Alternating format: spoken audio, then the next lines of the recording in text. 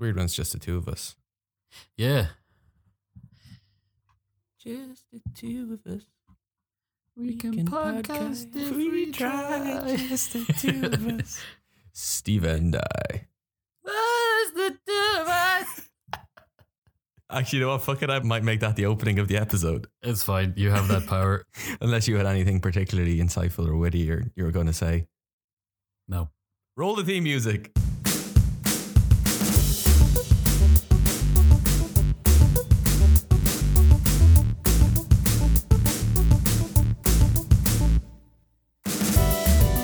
Someone was telling me they actually preferred the old theme music.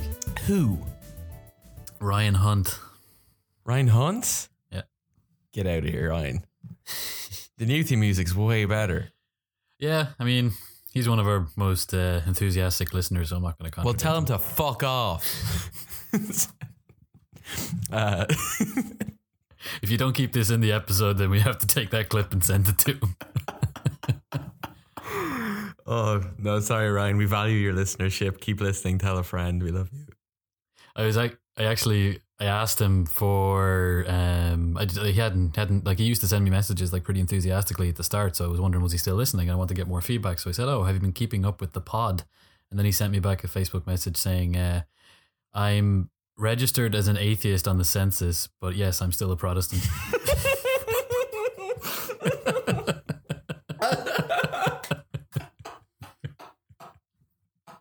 I was like, wait, no, I was not asking that question. I just wanted some feedback on how I sound like a bigot. Oh, can we keep this in the show? Sure. Oh, fuck, that's funny. In fairness to him, we had been talking about other stuff beforehand, perhaps with the context of like Protestant constitutional kings, and then I like suddenly changed subject and said I've been keeping up with the pod, so then for some reason but my reaction was just like, what's he talking about? Oh god, he missed a letter. And if he thought I actually put that in there, that's such a horrible thing to say to someone from the Church of Ireland community. Are you still yo, you keeping up with the prod? You still a prod? For anybody that doesn't realize, obviously you know that Ireland is a majoritarian Catholic nation, and these poor people are the minority. And usually whenever it's like, oh my god, I never met a Protestant before. I heard that you live beside lakes because you breathe underwater. Oh man, I think we should get straight into the news because it seems like there was a lot of shit that happened this week. Yeah, the last while there really has been. But yeah, are you drinking? Do you want to know what my drink situation is right now? Go on. So it's a hot day in San Francisco today, and on my way in here, I got an iced coffee because I wanted to pick myself up and also get something cold. But then I was like, oh shit, I should get a beer because as is tradition.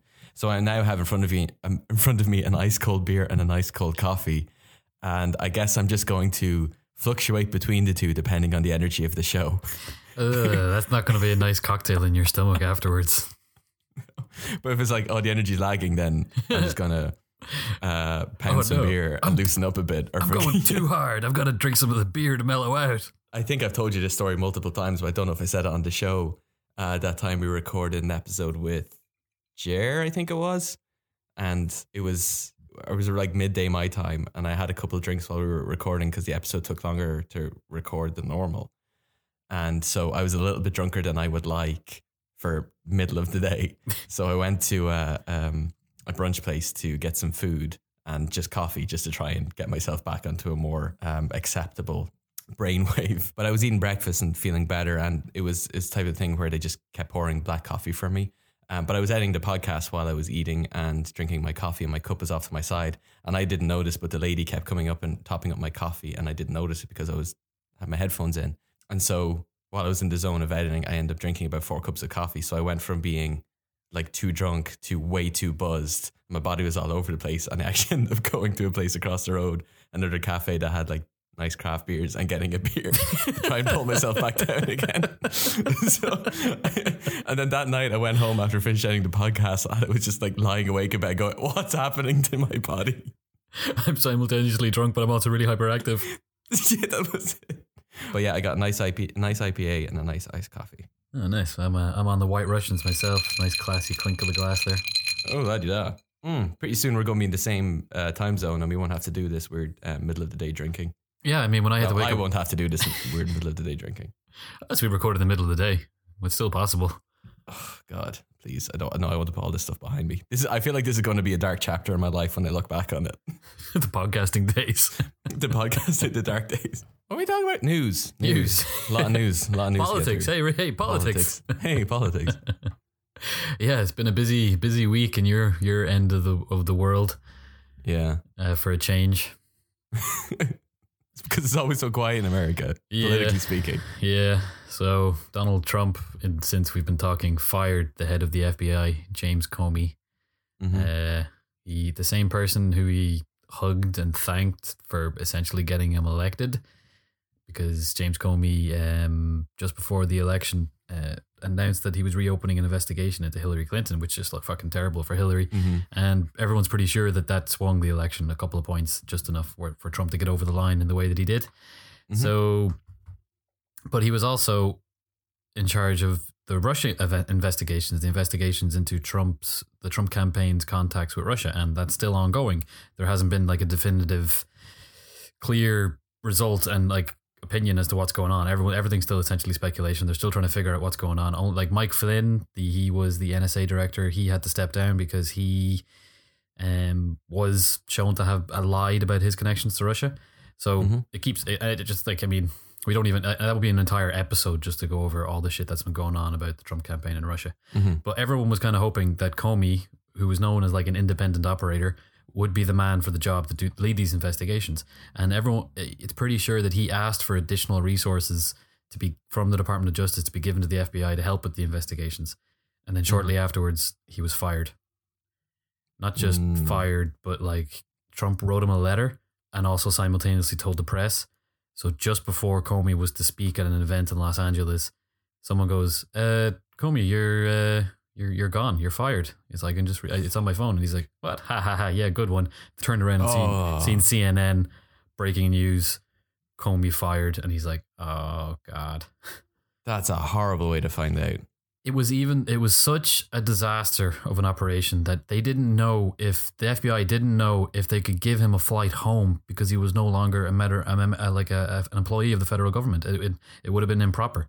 They had to actually make the decision to skip the rule and let him have a lift home on the work airplane. You have to walk, Comey. Essentially, that's what it would have been. He just would have been walking off into the desert. It would have been like the end of the Hulk movie where that sad piano music plays when he's hitchhiking. He's got a stick with a napkin with like his only worldly possessions left. His tie's all disheveled and unbuttoned.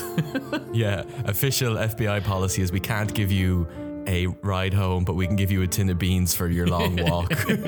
But he's a huge guy. He's like apparently 6'8". So maybe the Hulk is... Yeah, he's huge. Well, he's huge. Is that how he got the job? Of course. That's how George Washington became the first president. Everyone was like, he's the tall guy. Let's give him the power. Anyway, so it's pretty... The motives behind this firing are pretty suspect. Yeah, Trump whipped out a letter from I think he was the Assistant Secretary of Defense or Justice. Can't remember the official title or the dude's name, but basically he wrote a memo just after taking office back when they came in January saying these are the bad things about Comey. And that's the memo that Trump used to justify firing him months later. Like it's ridiculous. Like if he was saying he was going to use that as the reason, why didn't he do it before? Why was he saying that he had confidence in his director and then turned around and fire him? It's just strange. So first, Trump said he was always going to do it. Then he turned around and gave an interview saying that he decided to do it all of a sudden. And then his press people were like desperately trying to uncontradict themselves, and they would give a speech, and then he would tweet something different, and it was just all over the place. At one point, Sean Spicer, the secretary, apparently was hiding in bushes with his staff, trying to discuss what was going on as they avoided the press. I'm imagining, in the White House press briefing room, he's standing there with a lampshade on his head, trying to be a lamp hiding, like a Scooby-Doo character hiding from a villain. Yeah, and then they go to the corridor. He's running out one door. There's the media are running through another, and it's just swapping and switching. That happened on the few days as all this thing was going. So, and then Donald Trump, and then of course there were some leaks. Like Comey himself is a classy dude. He still has not publicly said anything, as far as I can tell. Right. He hasn't actually come out and said. Isn't he doing some sort of public? He wants the opportunity to speak in public at like an official, at one of the investigations. So he, like Congress or the Senate, could invite him to speak at a committee. And that's what everyone thinks might happen sometime soon. So he's asked for that right. Apparently, that's the one public thing he's done. Apart from that, he hasn't said anything. He's a classy dude. He knows that that's not how cool dudes run in politics, which is, it's against the grain these days. But his friends and supporters and anti-Trump people have been leaking loads of stuff, suggesting that Trump asked for his loyalty like pretty soon after he took office, which is not. It's a strange one. Like, first of all, the FBI is supposed to be like an independent operator. He shouldn't have to give loyalty to the president. He has to give loyalty to the office and to the country. So it's just strange. But then again, Trump's a fucking idiot. He might not have realized the ramifications of what he was saying when he said, I want your loyalty. He just wanted to try and gauge where the guy stood, maybe just to find out if he was actually on side. Right. And then Trump, seeing all this stuff about Comey saying these bad things about him, or thought it might have been Comey, but it wasn't actually. It was people supporting him, and said, Comey better hope I don't release the tapes of our conversations. Whoa. He said that in a tweet. And then everyone was like, that? Trump said that. And then everyone freaked out going, holy shit, this is Watergate. This is Nixon. We need those tapes. Yeah. So just for a bit of context there, Richard Nixon was the last properly insane, corrupt politician who got caught up in a scandal called Watergate, where he paid for people to break into the Democratic headquarters and steal information at the Watergate Hotel or building, part of a hotel. I don't know. You remember, it's in Forrest Gump. Forrest Gump's the guy that ratted them out. He got stung because he recorded all his conversations in the Oval Office, including conversations where he told people to cover up the fact that they were involved in the Watergate scandal. So eventually they got the tapes, and that's how Nixon was about to get impeached and ended up resigning. So everyone was like, Trump has tapes. We need these tapes for the investigations. And then now the White House is it isn't officially saying there are tapes, there aren't tapes, but this is a whole new thing as well. Now Congress are going to want to get the tapes. The prosecutors are going to want to get the tapes. The guy is just inept. He can't do a single thing without fucking it up for himself and everyone. For sure. And then wouldn't it be funny if they were just like his demo tapes? It was just like him doing SingStar or something like that. Yeah. It's like it starts off like asking Mike Pence to drop some beats, and then Trump freestyling. The day after he fired Comey, or maybe a couple of days, 2 days after, he met with the Russian ambassador and the Russian Secretary of Foreign Affairs, which is just dodgy as hell as well. Yeah. And he didn't invite any of the US press. The photographs that came out of the meeting came from the Russian press, because the US press weren't invited to take pictures. It's just all so strange. And then apparently at that meeting, he gave away classified information about potential terrorist attacks that are coming up. So everyone freaked out about that, because basically he's declassifying information that he shouldn't have been. So that information, it wasn't, the American intelligence services didn't get it. They actually got it off an ally. And the ally specifically asked that America not share it with anybody, because it could potentially endanger their sources. And Trump just fucked it up and then revealed it to the Russians. And the Russians, it could be like a Syrian, they could go back and tell the people, they could actually turn around and tell the people where they got the sources, where it came from, and that person could die basically because of Trump's ineptness. And not only that, but he actually, in a memo that was taken from the meeting, which just released yesterday. So when the president has these meetings, this is normal that someone takes notes and then shares it around with the different governmental departments, so everyone knows what. Because the president's stance on a foreign nation is essentially American stance on a foreign nation. So other departments need to know what's going on. So they get these memos, which are summaries of the meetings. And one of the summaries of the meeting memos contained a line of Trump saying, I fired that nut job, Comey. There's no more investigations on me. And he told the Russians this thing in the Oval Office. What? It's so. Needless to say, this is one of the worst weeks for Trump and for people following American politics, and everyone is starting to use with gusto the I word, impeachment. Some small scale Democratic Congress people stood up and actually asked for it, but it's important to note that he isn't actually. He's not likely to get impeached anytime soon, because number one, the Republicans control the House. They're not going to impeach their president. It's just not going to happen. He would literally have to, those videotapes of him doing the dirty things with Russian prostitutes would have to come out for that to happen. And even then, they might not do it. Or he has to like be given a baby to kiss while, touring around, and he ends up like drop kicking the baby over the wall. But then they'd probably get away with it somehow. It would be like, oh, what about her emails? That's what he shouts as he drop kicks the baby. And the people in the crowd are like, hey, yeah, what about her emails? Got some serious air with that baby. So the impeachment thing is over the bar. Touchdown. There's an umpire there for some reason. It's the president. He can have what he wants. If he wants to drop kick babies. Wait, there was an umpire waiting over there. Was he pre-planning on drop kicking this baby? Did he organize this? So anyway, impeachment. Politics is so fun. Isn't it? Isn't it gas? Impeachment, right, impeachment. He's not going to get impeached anytime soon. The Democrats don't have the ability to do it. So that's why even the top Democrats, they want more power for the investigation so they can get facts on the record, actually find out what happened. And they're hoping that eventually some sort of smoking gun will come out that where the equivalent of Trump drop kicking a baby is there, and they can go look at this guy and they can use that information of like, officially Trump is corrupt. He's in league with the Russians who hacked our democracy, and they can use that to storm home at the midterm elections and come back with control of the House and Senate. If that happens, then there's a chance of impeachment. But that's like 2 years away. That's right. It's a year. It's a year from this November, so it's not anytime soon. Unless he resigns, we're going to have to live with him until at least then. Okay. So, well, at least we'll get plenty of podcast fodder in the meantime. What else? What else is in the news? Elsewhere in the world, I suppose we have to recognise that there's still an election going on in the United Kingdom. That whole thing. How's that going? It's really boring. There's fuck all happening. Like, honest to Christ, I was so excited because of the drama of how it was announced. But then I guess because everyone just knows that Theresa May is going to storm home, that everyone's just kind of like, eh. The manifestos got released through the week. So Jeremy Corbyn steered Labour very much to the left. He's got a very socialist manifesto. A lot of programs to try and help working people and poor people, that kind of thing, and boo the rich, yay the poor, that kind of thing, which is his prerogative. He's free to do that. And then the Tories and a lot of the media have freaked out by saying they're going to take us back to the 70s.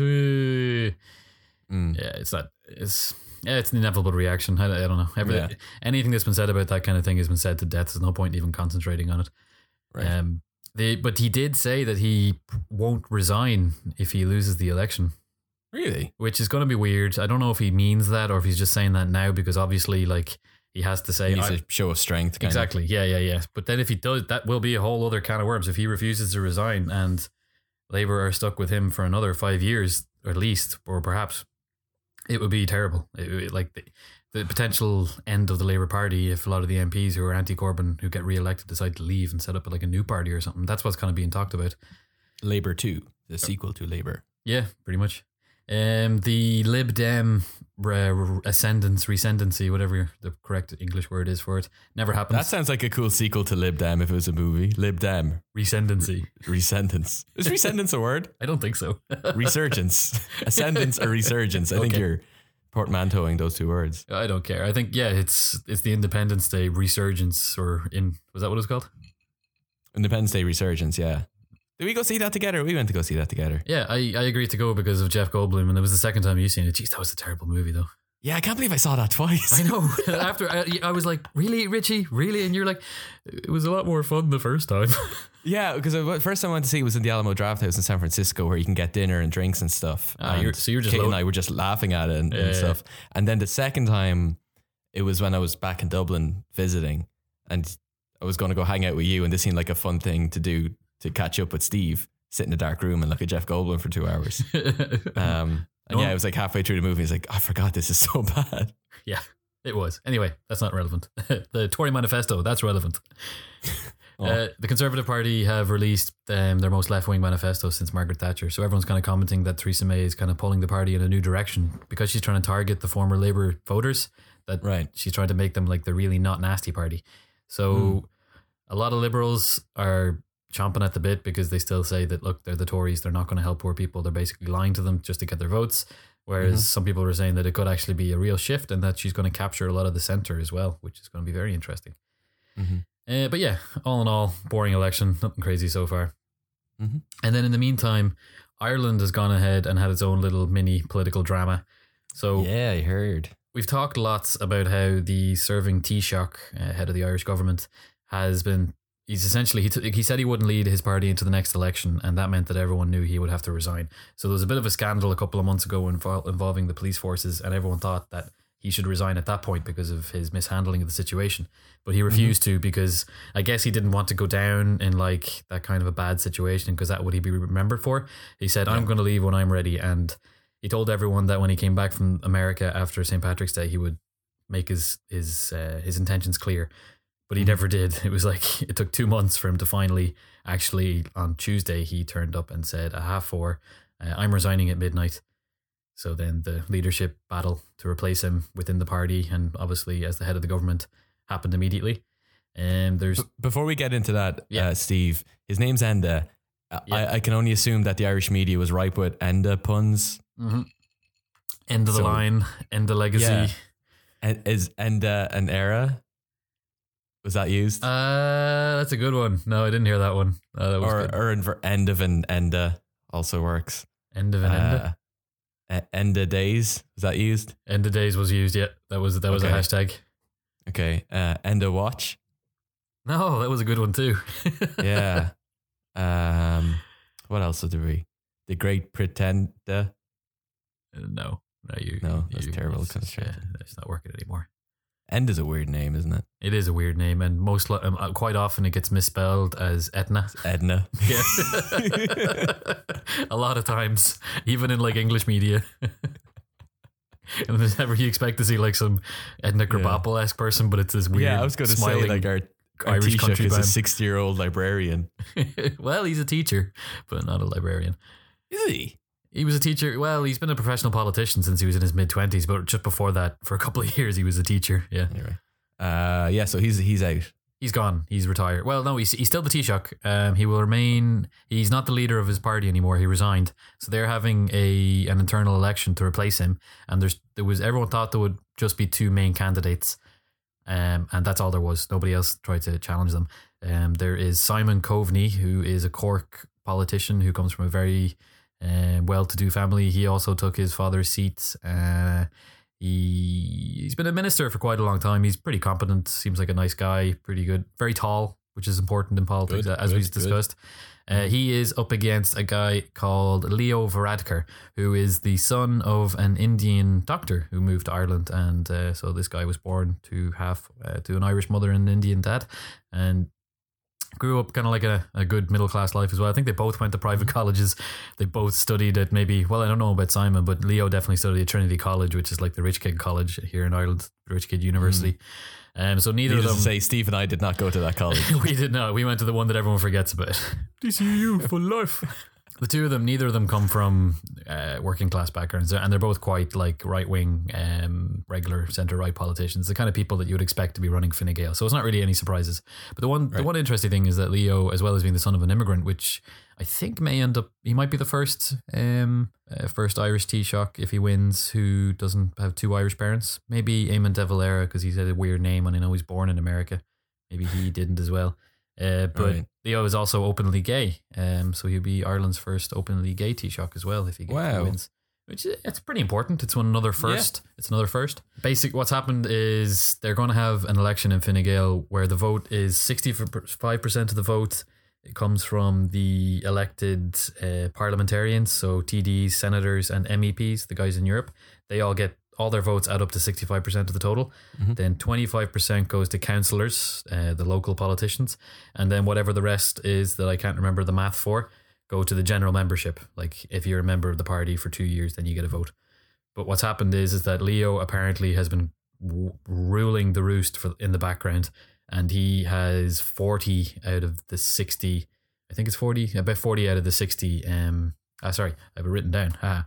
44 out of 63 declared parliamentary party members. So he already has 44, which is he has over 2/3 of the 65% already sewn up. So it looks like he's pretty much going to win. And it's incredible. Like everyone thought it was going to be a proper race. I had ideas for like a quick little segment podcast about getting 2 people from each side to debate each other, but it's not going to matter because Leo's going to win. It's over. It's basically over just less than a couple of days after it started. Well, that's good. It sounds like less work for us. So Well, who was gonna it would have been another excuse. Then we have to make up some other shit. Oh, fuck, this podcasting thing is hard, dude. Ah, man, that's why we keep drinking. So yeah, that's what happened. I'm going to mention another event in the world. We're not. The United States isn't the only country that has a totally fucked up president. I don't know if I mentioned that Brazil last year they impeached their sitting president and forced her to leave office. The Congress turned around and did that to her in it was pretty sketchy the way they did it. They basically all just agreed that they wanted to get rid of her, and they did, which is not a good thing in modern democracies. So she's gone, and she got replaced with the head of the parliament, a dude who's so openly corrupt that he's already been impeached and can't run for the presidency. Wow. That was what they decided to replace her because wow. It's weird. Yeah. Why? So he is massively unpopular in Brazil. Not only because of that, but he's enacting a lot of economic reforms. He's trying to cut a lot of the social programs that have been built up there in the last couple of years. It's actually interesting. If you look at the Western media like BBC, New York Times, Financial Times, they're kind of for him because they think that the reforms are going to be good for the economy. But the people in Brazil, they don't like him at all. And he's doing a lot of things that is affecting a lot of regular working people, and it's not nice if you're there and you're not really sure what's going on. The currency collapsed with all this chaos.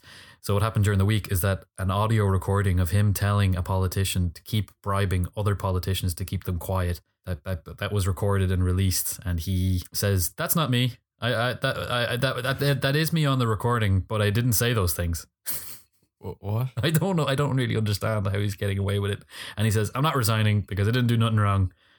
But that is me on the recording saying those things, but I didn't say those things. Oh, maybe he's doing the confusion tactic. I don't know what way is up now. He's taking a line from Trump's playbook. He's just shouting as loud as he can, so no one has a chance to ask any more questions while giving the fingers and backing out of the room. Punting babies. It's soccer as well, so he'd kick the ground. Bicycle kick some babies. So he's not going to resign. Because he's already said he's not going to run again, he's kind of politically bulletproof. The only way they can get rid of him is if the same people who put him into power decide to get rid of him, because it doesn't look like... Or if they test whether he's literally bulletproof. Well, then, yeah. We do talk a little too much about assassination on this podcast, it has to be said. You do. You were the one who was gunning for Trump. I didn't say that one. You're going after Temer. That's what you're doing. That's the name of the guy. Well, we've picked good politicians to have vendettas against. Yeah, we do. If anyone deserves to be gotten rid of, it's those two. See, there you go again. Damn it. Walk me into it. Now I'm going to have the conspiracy charges next time I go back to Brazil. Okay, so that's... Yeah, I knew something was going on in Brazil because your wife was posting stuff on Facebook, but she's posting it in Portuguese. I didn't know what was happening, but I knew something was happening because there's a lot of exclamation marks. Yeah. She hates the guy. She was absolutely frantic and over the moon excited when it looked, because on the day that the news got released, he said he was going to have a press conference and everyone was like, "Oh, he's going to resign. There's official news. He's going to resign." So she was watching it, expecting him to say he was going to resign. But then he goes, "No resignancia," or whatever the actual Portuguese is. Oh, he's Russian. Oh, okay, that's I'm interesting. trying my best to learn Portuguese, but it's a hard language, okay? And then she was like, "Fucking bastard, motherfucker." Cursing in Portuguese is amazing to witness. It's terrifying, but also kind of lyrical. Yeah. Nice. So she just screamed like crazy when he said he wasn't going to resign. So yeah, that's the news of the world. So what are we talking about this week, Steve? Let's go on a tangent and talk about monarchies. Can I pull up a message you sent to me when you were selling me on the idea of talking about monarchies this week? Okay. And I don't know whether this will set the tone for, I guess, the conversation we're about to have. But we were discussing two potential topics we were going to talk about this weekend. And you were pushing for monarchies and I was pushing for a different one. You said, I have the two messages here: fucking freeloaders with crowns, tradition, ? Ask my balls, burning witches used to be tradition too, and eating swans for Christmas. You're just after revealing what my end argument is going to be. I was going to take a very long time to get there. A very subtle and nuanced and balanced argument. I worked really hard to try and put some nice things in about them as well, because if anyone who knows me, once I start talking about monarchs, I get angry. You jumped into this in our text thread almost immediately. I was trying to sell you on the idea. I was like, that was going to be the reaction, but I didn't know I was going to have to do it straight up. Okay, I'm going to roll it back now. You have me riled up now. I'm going to take a sip of my White Russian. Okay, yeah, I'm ready to talk about it calmly, but as we talk about the subject, I will get more and more angry. That's to be expected. That's fine. Okay. So where do we start? Oh, I guess we start with, hey, Steve, what are monarchies? Bunch of freeloading motherfuckers with crowns. Ask me balls. Wait, according to this message, I should be addressing my questions to your balls. I was very clear on the subject, please. Hey, Steve's balls, what are monarchies? I don't even... We're a bunch of freeloading motherfuckers. Can you edit that to give it harmony? Why do your balls sound like that? I don't know. How do your balls sound? This podcast can't be our balls having a conversation with each other. I can't do an impersonation of my balls now. I can't let the podcast sink that low. Okay. I can. Oh, if you listen really, if you're really quiet, you can listen. You can hear the sounds of Donald Mulligan rolling his eyes. There's a swivel going on somewhere. Yeah. It's like, oh my God, Donald's going to collapse. Yeah, his eyes have disappeared into the back of his skull right now. Right. Oh, Monarchs. Anyway, monarchs. They've been around for a while, an awful long time. And for some reason, 43 nations in the world still have them. So that's just about 43, just under a third, I'd say, of the countries in the world. I think there's like 180 or so countries, and maybe a lot more if you start including the countries that aren't yet countries but want to be countries. But yeah, let's say 43, just under a third. They've been like, it's, where do you even start? Because they've been around just so long, it's so ingrained. But it's also like you kind of think about them abstractly, something from the legends and the myths and the TV shows, like, oh, Game of Thrones, it's about the monarchs and stuff. But that's not how it is now. No, but it was very recent that we just got rid of it. That's why like most fantasy books and people love watching TV shows like The Crown, and they love the British monarchy is essentially a massive tourist attraction now because people are still fascinated by the concept of how you can have these people that are... Oh, all you have to do is look at Annie Royal Wedding. Oh, yeah. And the fanfare that goes along with it. Like it really is like this ideological glimpse into a way of life or an idea of life that's so foreign to our everyday right now. Yeah, but then again, also, I guess because we're citizens of a nation that is a republic, so we don't have those people ahead of us. But if you're a British citizen, you're essentially the subject of these people that get married in massive fanfare, and you're the subject of someone that got squeezed out of another person's vagina just because they got squeezed out of the right vagina that was made with the right penis going into the right vagina. Like it's insane. It doesn't make any sense. Why are they still there? So anyway, you can't actually go, right, this dude, he's the first king. There wasn't like a guy who was like, I am King Toro and I'm the first king and all other people will like me because I'm the king. And then other ones, oh yeah, we want to be like King Toro, he's the dude. They were always around. So the pharaohs in Egypt, they pretty much, once civilization started popping up, they had these kings, they had these monarchs. One of the first ever recorded stories that we have is the Epic of Gilgamesh, which comes from the people who are like the Persians now, which is basically a story of this big badass king. He's a character in Civ, and he looks like Arnold Schwarzenegger with a massive like curly beard. Because the stories is such that he loved beating people up, and that's how he became the king. But then he ran out of people to beat up at home, so he went on a quest to find a bigger person to beat up, and had like a rollicking adventure. So he's just got in a boat sailing around beating people up, pretty much. And it's like, well, it's a great idea for a king. So these kind of myths and stories, they were created by the people who are putting themselves in charge to try and justify why they're in charge. But really, sociologically, if you look at it, the reason they're in charge is that they're the best at manipulating bigger people to beat up little people to put them in charge. Right. And that's just how it goes. And so then it's inherent, like humans want to pass on things to their children. So if you're the boss of the tribe, you want your son or daughter, probably, well, usually son, because that's how it usually works, to be the boss of the tribe. So it kept, and then once we had recorded the civilizations, then they were still there. A couple of places around Europe, they realized that there's a lot of problems having your ruler being chosen just because, again, they came out of the right vagina made by the right penis. So places like the Roman Republic, they actually got rid of their kings and decided to set up like a different system. And they were like anti-king for a good 500 years or so. And a few of the Greeks kind of had that kind of thing as well, where they were like, oh no, well, I'll try and do democracy. Oh, you mean like everyone can vote? No. Just like the really rich guys and not the women or the slaves or the people that aren't from here. So just like us 12 dudes, we're in charge. But no, it's not a king. It's totally free. So they had that for a while. And then we're going to hear Donald groan again. The Caesars took over Rome. You're not here to correct me on that one now, Donald. And it kind of went back to like another form of monarchy. You had the emperors. And after that collapsed around the 500s or so, you had kind of a reversion back to kings. So a lot of the European countries, as they broke apart and became not part of the Roman Empire anymore, you had the local big dudes. Well, not even the big dudes, just the guys who were best at controlling the big dudes stood up and said, we're the kings now. We're in charge of these different places. Dibs. And that's how it kind of went. Yeah, pretty much. Dibs. This is mine now. What's yours? All of this and you. Like, oh, okay. What if I don't like it? Then my buddy John, who I gave lots of free stuff to, he'll kick your ass. Yeah. Makes sense, my liege. So that's how it went in Europe for a while. And then it's not unique. All pretty much, well, actually, I hope I don't get corrected on this, but African tribes, they have chieftains, they have leaders. Essentially, it comes down to a form of monarchy, kingship that gets passed on from fathers to son. Maybe there could be a couple of tribes out there in the Amazon or maybe the Aborigines that had like a nicer way of doing it that didn't fall down in this system. But most of the way, Asia, Europe, Africa, America, Aztecs, they all had kings, right? Usually tied to gods as well. So right.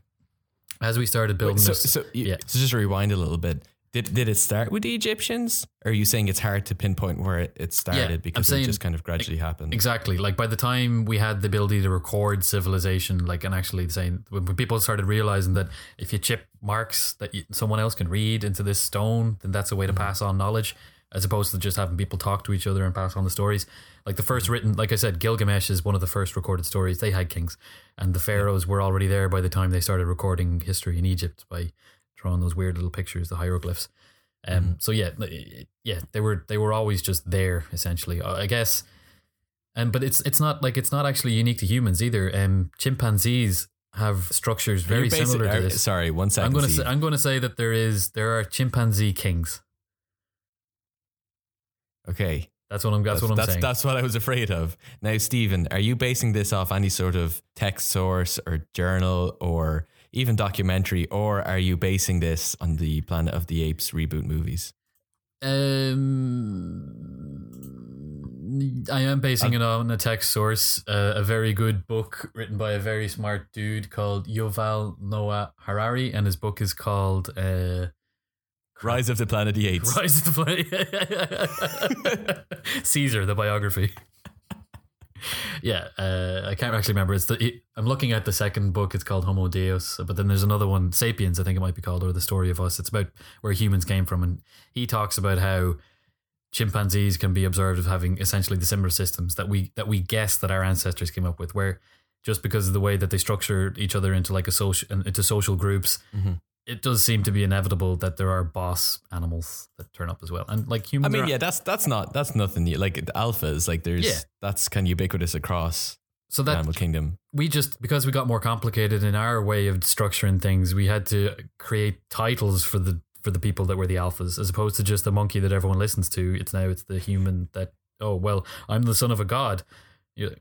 Okay, alpha, whatever. So this the son of a god, this is actually a literal thing that certain monarchs actually tried to portray. Oh, absolutely. I mean, the Roman emperors, once Caesar took over, he immediately tried to tell himself out to be a god.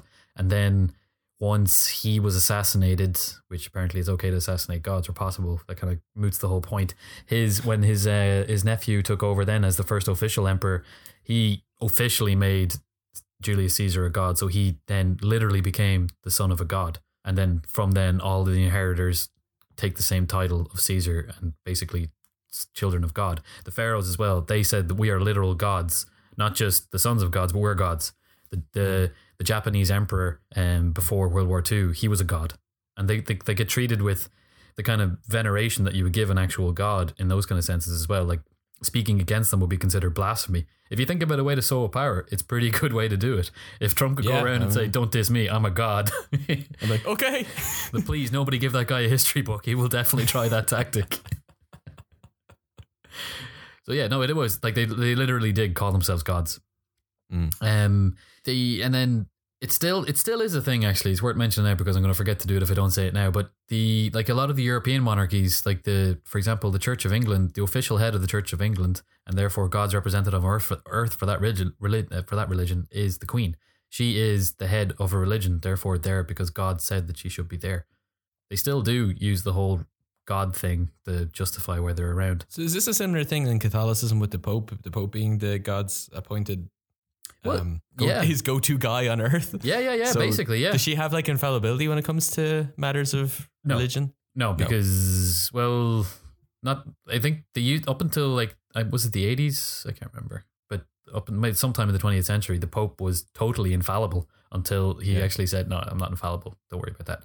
Oh, the Pope's not infallible anymore. No. Jesus, no. They got rid of that. Infallibility isn't a thing. No, they got rid of that ages ago. Oh, but I thought when it just came to religious issues, like I'm not saying about everything, but like if he's saying something about Catholicism, that's it. But that's not a thing anymore. No, I don't even think they have that. Like he used to just be totally 100% infallible. But I think even on religion, he can say things and people are like, oh, well, we obviously have to listen to what he says because he's the head of the religion. But I don't think it becomes the word of God like it was before. It's just the opinion of the most important Catholic rather than it being like an infallible opinion. Right. So yeah, no, but Queen Lizzie, she doesn't have that because part of the split when the Protestants, they recognize the whole infallibility thing as being ridiculous because obviously that would mean that there's like a God is controlling the lips of these people and making them say these things, which is obviously what they want you to think because that's the power. So no, she doesn't have that. When the Church of England split, they were like, oh, well, then if we don't have the Pope as the head of our religion, who are we going to have? And King Henry VIII was like, me. Dibs. Yeah. That's most of this monarchy thing is just someone's ancestors shouting dibs louder than everyone else. That's what it is.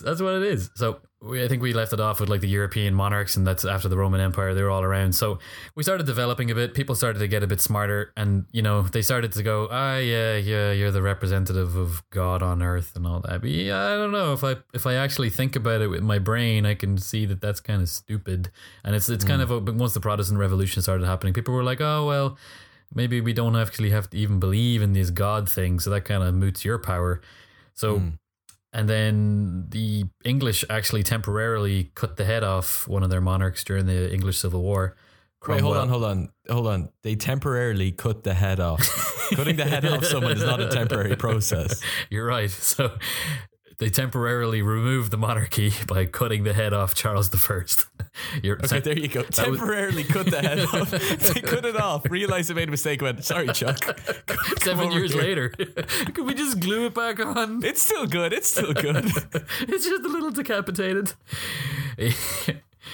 Temporarily removed. Oh. Okay, anyway, yeah. So then Cromwell cut off his head, took over England, but after Cromwell died, they kind of realized they didn't like that decision, so then they put Charles' son in charge, and then kings came back into power in the UK. That was before the American Civil War, not even the American Civil War, the American War for Independence. Even before the Americans started challenging the rule of the king, the English had already done it, but they took it back. Right. And it was happening in a few other places around Europe as well. You had these like challenges against the kings, and things broke up. But usually what would happen is that you would temporarily have like a little republic, but some king would come back in and take over. So like Holland were a republic for a while, but they have a king now. So yeah, it's like there was like back and forward going on.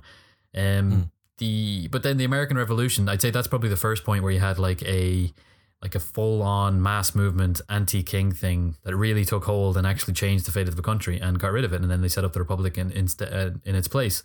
And a lot of the Europeans, especially the French, were looking at that and going, yeah, you're right. We don't need these kings that like steal all our stuff and rule, and we don't need them. Dare we question the dibs? It was like, well, maybe if all of us come together and shout dibs, we'll drown out his shouting of dibs. And if we cut off his head, he can't shout dibs. Yeah, unless we do it temporarily.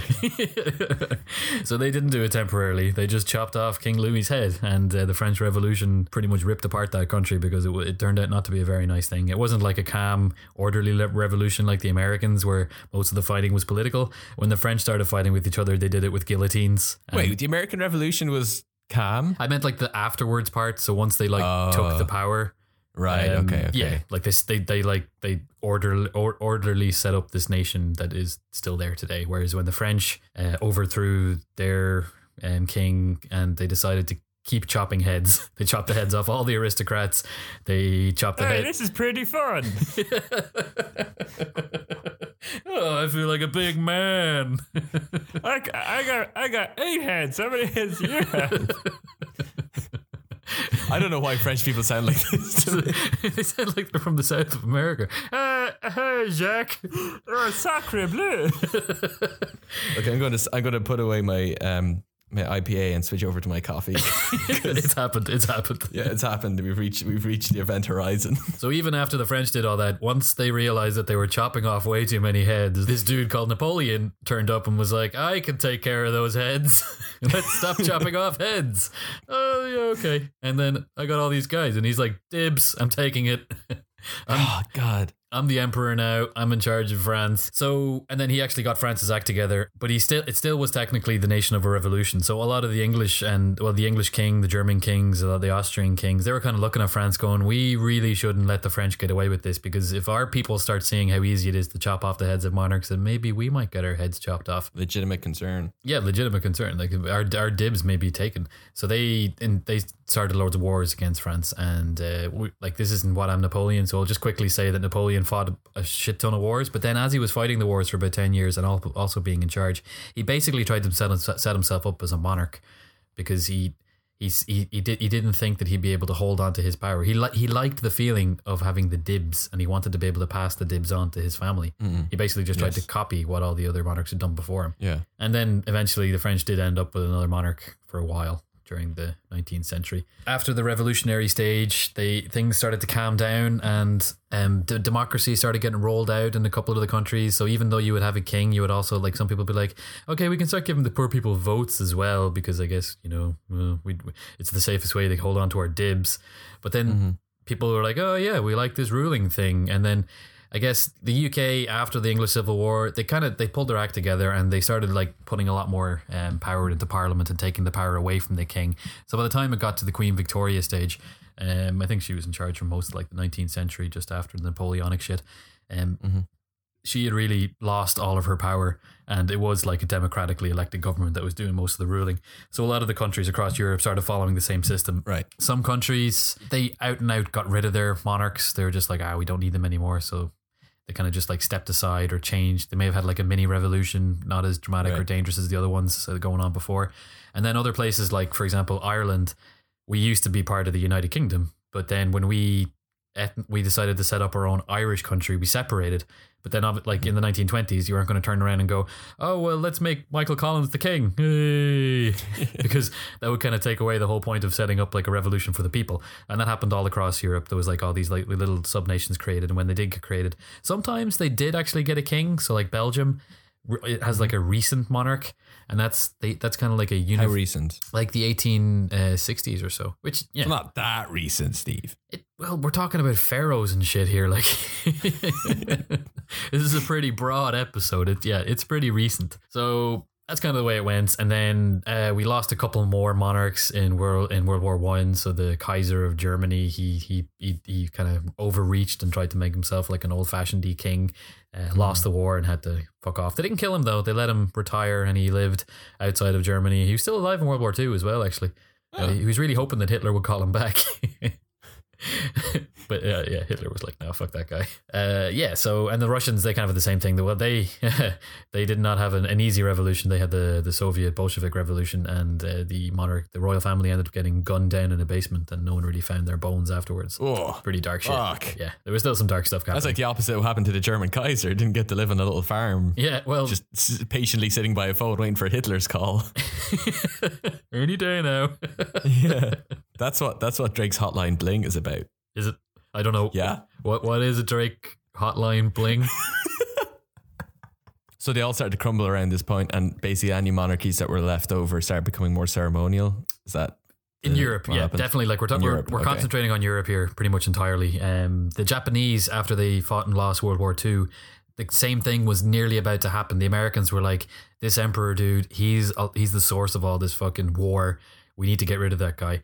But as part of the peace process and the rebuilding of Japan, they were allowed to keep the emperor, but he had to be an entirely ceremonial, essentially totally removed from politics. It's in the Japanese constitution that the emperor has to be totally apolitical. Right. And that's actually causing problems at the moment, because the current Japanese emperor, he's old. He's a really old dude, and he is tired, and he would like to retire, but he can't actually. It's not in the emperor can't retire. Okay. He can't abdicate because it's the hangover from the emperor being a god.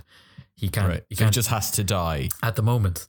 So, but if he wants out of this shit, he has to die. He wants to go retire, play Pokemon on a farm. Like he's done with that it. sounds like a sweet life. That would be lovely. Fuck. But he can't actually say that because that would be a political statement. He would be asking playing Pokemon on a farm. He can't say, I want to go catch Pikachus under my ranch. No, because that would be the emperor asking for a change to the constitution, which is a political act. So he couldn't. So he gave a speech last year where he pretty much talked around the subject.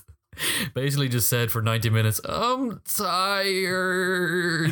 I'm so old. Anyone else download Pokemon Go? But it looks like they're actually going to give him what he wants. They got the message. It looks like they might change the constitution to allow him to retire. But there's that'd be cute. The day he goes out to his farm and just like rubs his eyes in the sun that he's seen for the first time and just starts frolicking. He takes off his old Japanese samurai armor, puts on like a little straw hat and like got a piece of straw on his mouth. He's like, well, time to catch some Pikachus. I got 7 heads. Why does everyone sound southern? Yeah, so he's done. Hopefully soon he'll get what he wants and retires. But there's a weird thing going on. How old is he? He's like in his 70s. He's pretty old, maybe 70s or 80s. Okay. Yeah, it's about time he gets the chance to retire. Poor guy. European monarchs, apart from the British one, it's quite common for them to retire. The Dutch queen retired recently, and her son took over. He's he's in his 40s or so. His mum wasn't much older. I think she was like late 60s or so. So she got to retire. Now she's living out. The Swedes and the Spanish, they kind of do the same thing as well. Mm-hmm. They let them retire when they want to, just because like it's normal. Mm-hmm. We basically. It's so ceremonial now that they're not even pretending that there's any weird voodoo mysticalness to these people anymore. It's just like, okay, we still have that tradition. We're deciding to keep it. So it's okay to retire. It's not going to be, we're not disturbing God's will by letting that happen. Right. But in Japan, another weird thing, actually, the royal family cannot marry commoners. It's against the rules. Right.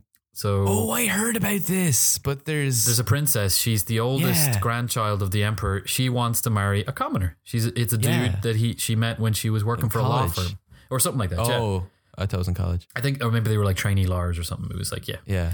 And they've been going out for ages, and they want to get married now. And the only way that she can do that is if she revokes her royalness. Oh, yeah, but that's like a modern day fairy tale. She's going to do it, and apparently her auntie did it before. She married this dude.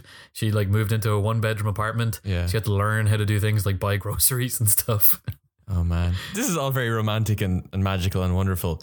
But when you think about that dude, that's like the most pressure on any boyfriend ever. It's like this girl is literally giving up this like all-encompassing power to go be with you, and you now have the responsibility of being just the best boyfriend ever. Husband. Because if you fuck that up. Pretty much, because she's like, I gave up my royalness for this. Please do the dishes. I just want to play Destiny 2. Why didn't you hoover? Oh, I gave up my royalness. Yeah, she can bust out that card whenever she wants. Hey honey, do you want to go see the new Fast and the Furious movie? No, I want to go see the new Bridget Jones movie. Oh, I don't know. Hey, I gave up my royalness. Okay. Bridget Jones I gave up is. The power of dibs for this. So I'm keeping the power of dibs in our relationship forever. Yeah, so that's probably going to happen to that poor person. Other weird shit is going on. It turned out the guy who is the Dutch king now, when he was a prince, maybe still when he's a king, goes into disguise to fly KLM passenger planes. Wait, what? Say that again? The Dutch king? Yeah. Goes, puts on a disguise. I don't know if it's a literal fake mustache. You dress up as a pilot and goes flies for KLM. Yeah, he's a qualified pilot. He's not just going, I'm the prince, let me fly the plane, I'm the prince. He's out again. So that's crazy. Yeah, he did it to he just loves doing it. He loves to fly, and everyone's like, oh yeah, it's kind of nice. That's one way for him to keep in touch with the common people, with the clouds. So they don't announce it when the captain comes on over the intercom, he doesn't say, hey, it's your king here. He was always a co-pilot, so I guess he wouldn't have to talk. Oh, so that's okay. But the pilot would actually let him fly, because he'd be like, because he's the king. He's the king. Dibs. So yeah, it's and everyone's like, oh, he's so cool, that's so quirky, and I'm like, oh, fuck him. Okay, so now we're getting to, okay, let's use this as a transition. What are your gripes with monarchs? What is your gripes with the institution of monarchies? It's Because just you clearly have quite a few. yeah, I've mentioned it quite a few times already, but it's so ridiculous that people still accept these hereditary positions. Like these people, the only thing that happened is that they got born and they're automatically better, like given a better place in society than everybody else just because of the fact that they were born. Not only that, but like they are the heads of their nations just because they were born. It doesn't make any sense. It's been so far established that if you give people the freedom and the ability to go and chase their wills and their dreams and you give them the resources to do so, then you can do it and they can have good and happy lives and be just as great and productive as anybody else. So why are you scratching all that and saying, no, fuck the meritocracy, we're going to have a king. We're still going to have a king. It's just fundamentally, morally, it's a bad thing to have built into your nation. That it's keeping up the aristocracy. It's keeping up these old-fashioned traditions that people use as an excuse to lord over other people. Like literally, I'm a lord, I'm in charge. That still exists in the countries that have these kings and monarchs. There are dukes, there are duchesses. It's not just the kings. Right. The entire aristocracy still exists there. Yeah. You still have people that have more power than someone else just because they got it when they were born. Like obviously, I'm not like a crazy anarcho-socialist where I want to tear down all society and like reduce we're all born into like communal pods and we don't know our parents, because that would essentially be the only way to get rid of hereditary benefits. But still, like obviously, I'm saying that like because I was born into a middle class family in Ireland, I had a lot better than other kids that weren't born into middle class family in Ireland. Of course. If I was born as a royal, I would have had it even fucking better. And not only that, but then if I felt like it, I could be the king. It's not right. It's just wrong. It's just, and people are like, yeah, but it's nice and it's tradition. Like, no, nothing anyone could say could ever turn me around to the fact. And then people are like, oh, well, the Queen of England, and now I may potentially piss off a lot of our UK listeners when I particularly ride on Queen Lizzie, but everyone's like, oh, she's served so much of her life to do it and for service. And okay, fine. Yes, she has. She has certainly been a very good queen. Like she has avoided scandal as much as she could. She does work her ass off by going to all these events. Clearly working her, like she's been doing it her whole life. Yeah, she's no spring chicken right now. Absolutely not, and she still does it. So that is certainly commendable. She does, admirable for sure. She is doing a good job in her job, but she only has that job because she was born into it. It's wrong. It is absolutely wrong. So your problem is with like the fundamental institution and the setup, not like specifically Queen Lizzie. No, because as you say, you acknowledge the good that she's done. So in your mind, taking the not the good that she has done in general, but the good job that she has done in that terrible job that she has. Right. Yes. So it's not like a personal thing with Queen Lizzie, or individual people within the system. It's like the system as a whole. I wish that they would, like, they're not going to do it because some people still traditionally believe in it. They take the opposite view to me. They say, no, it's a good thing for whatever reason. Fuck it, I don't even want to get into it. But it would be nice if they just say, okay, after Queen Elizabeth passes away, we won't have any more monarch. Like, they could do that and let's become a republic. Yeah. But they're not going to do it. But that won't happen. There's not enough people that, like, there is a movement in the UK. I think it's called republic.co.uk or something like that.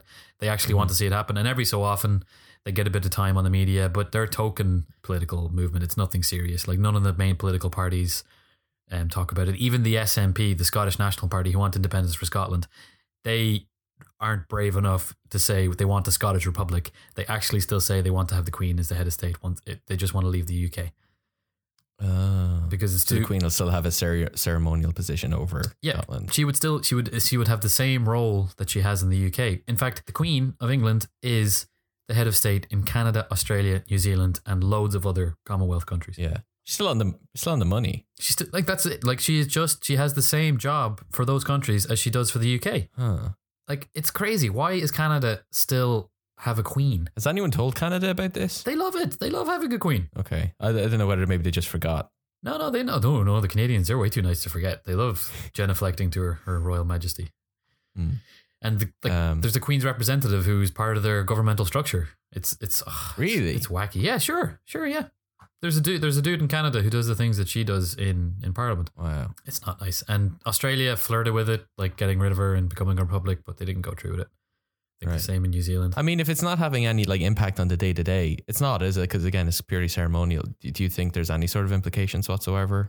No, that's the point. Yeah, because she's not actually rolling around asking for people. She's not acting like King Joffrey out of Game of Thrones. It's good. Yeah, so people are like, okay, it's fundamentally a nice thing to have this queen. It sets us as being something different to have it, as opposed to all them wacky republics all around the world. But I don't agree with it because it's you're setting yourself up to have this built into your system. Just get rid of it. It's old fashioned. It's weird. I mean, not only that, but the Windsor family, they were called I can't remember, were they called the Hanover, the House of Hanover or Habsburgs or something? I can't remember. They had a German name because back when Victoria took over and like the George, actually one of the Georges, the guy who was the king in the American Revolution time, they'd lost all their own English bred monarchs and they had to go get these Germans to come in who were like distant relations. Really? Yeah, so like and then it kept on going up to the point that they got more Germans over, and like Victoria had a German mom and she married a German dude. So essentially the royal family is more German than it is British. That's a common joke made about them, actually. Just all done in the interest of preserving royal stock. Yeah, exactly, because it's part of the thing. Like up until, I think Kate Middleton might be the first one that actually, and maybe, well, Camilla, she's not royal. I don't think. Maybe she is. But Kate Middleton isn't royal. She's like one of the first commoners to marry into the royal family. And then the fact that you have to actually specify that she's a commoner, like, it's ridiculous. Yeah, commoner is such a fucking dirty word as well. That's what they say, because that's what you have to do when you have this structure built into it. Like there are nobility and there are commoners. Yeah, commoner is such a fucking disgusting. Not that there's nothing wrong with the word commoner, just like the use, the fact that they're using this word like the choice of vocabulary that they're implementing is fucking awful. So that's my rile against it. That's what I got against it. So thumbs down from Steve. Thumbs down, anti-monarchy Steve. In this podcast review of the monarchy, it's a thumbs down. 2 stars. So is that, do you think that's all I need to know about monarchies? Rant aside. Yeah, we didn't even mention that there are still absolute monarchies in the world. So while we talked a lot about the European style, the constitutional ones, there are still in countries that aren't as lucky to have these evolutions into like democracies. They still have absolute monarchies in places like the Middle East, where the sultans essentially control all the power, and it isn't always a good thing. For if you go against them, you get your head chopped off. But then permanently, not temporarily. Actually, there is one still. There are 2 absolute monarchies left in Europe. Liechtenstein, which is a country, has an absolute monarch of like, it's like a country of 30,000 people. Liechtenstein.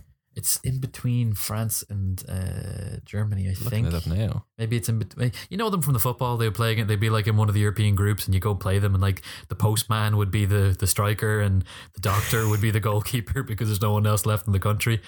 They have an absolute monarch. The guy who rules that tiny little place is the monarch, and their population is 37,000 people. Yeah.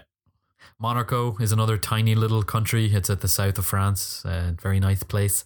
It also has a prince who pretty much rules the place. And Andorra, which is a tiny little country in between France and Spain, and they have a co-prince. So, you know the way Emmanuel Macron became the French president recently? Mm-hmm. He also became a co-prince of Andorra, shared with the Archbishop of Andorra. That's a fun little perk, isn't it? That's a fun little work perk. No one ever mentions that. President of France and co-prince of Andorra. Co-prince. Demi-prince. Oh yeah, and the Pope. He's a prince. He's the prince. He's the absolute monarch of the Vatican. He's the Prince of Rome. Man, pretty cool sounding titles. That's why people keep them, because it's cool. It sounds better than really impresses the ladies. Because that's what popes care about, impressing the ladies. That's why I got this big white hat, bitches. So yeah, okay, I'm done talking about monarchies now. We swept through it, we did it all. Well then, Steve, I think this is the perfect opportunity to talk about our new segment, now that you're all riled up. Yep. What were we calling it? You had a name for it? How to keep sane or something like that. What I'm keeping us sane. What I'm keeping us sane. Yeah, because quite often when we're having these conversations, you end up going, oh man, politics. Yeah, I get really sad and you get really riled up and worked up, and we need something. We need like a palate cleanser. And because politics is so front and center in like most of the media that we consume these days, because it keeps on being crazy and you can't get away from it.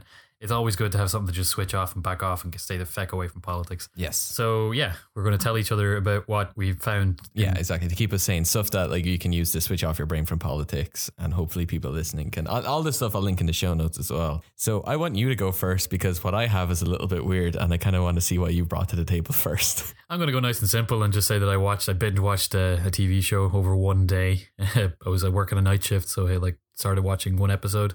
It's Masters of None season 2. Oh, fuck yeah. It was really good. It was so good. It's so good, that show. So I've got one episode left, I think. That is a fantastic show. Yeah, I really loved the first season last year. I didn't think I would, because while Aziz Ansari, he's like a really funny guy in Parks and Rec, I didn't really like his stand-up, his own stuff either. But he went like it's cool, it's interesting, it's something different. It's nothing like a regular sitcom. It's more like in the vein of Louis or those other kind of like interesting new single camera sitcoms they've been doing recently. You wouldn't even call it a sitcom. It's like a comedic drama almost. Like sometimes there's not even any jokes. It's just like you're watching these people, and it's in the writing I've been reading about it because like I enjoyed it a lot, and I like to read articles about stuff that I enjoy and interviews with him. It's like they emphasize mood as much as like the comedy. And you can, for sure. Yeah, I binge watched it all in one day. I haven't done that before. I don't think where I ever watched like an entire season. It was like 8 hours long.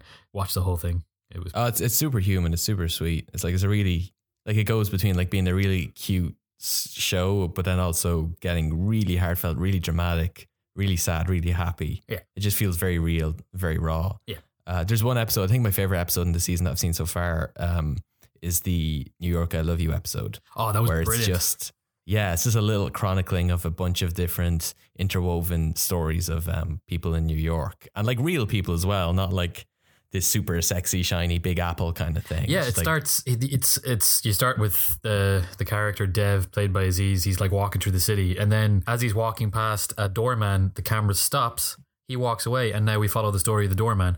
And then I think the doorman he puts someone into a taxi. Yeah, it's a deaf lady into a taxi, and then all of a sudden the sound shuts off entirely, and this fucked because I was listening to I was watching this. So good. I was watching this on my laptop at night with headphones on, and I felt like I went deaf in that moment. I've seen this trick implemented before, but usually they would just drop out like the diegetic sound and keep in music, or they'd muffle the sound, or they'd do something. But it's such a ballsy move to remove one of the senses entirely. Yeah.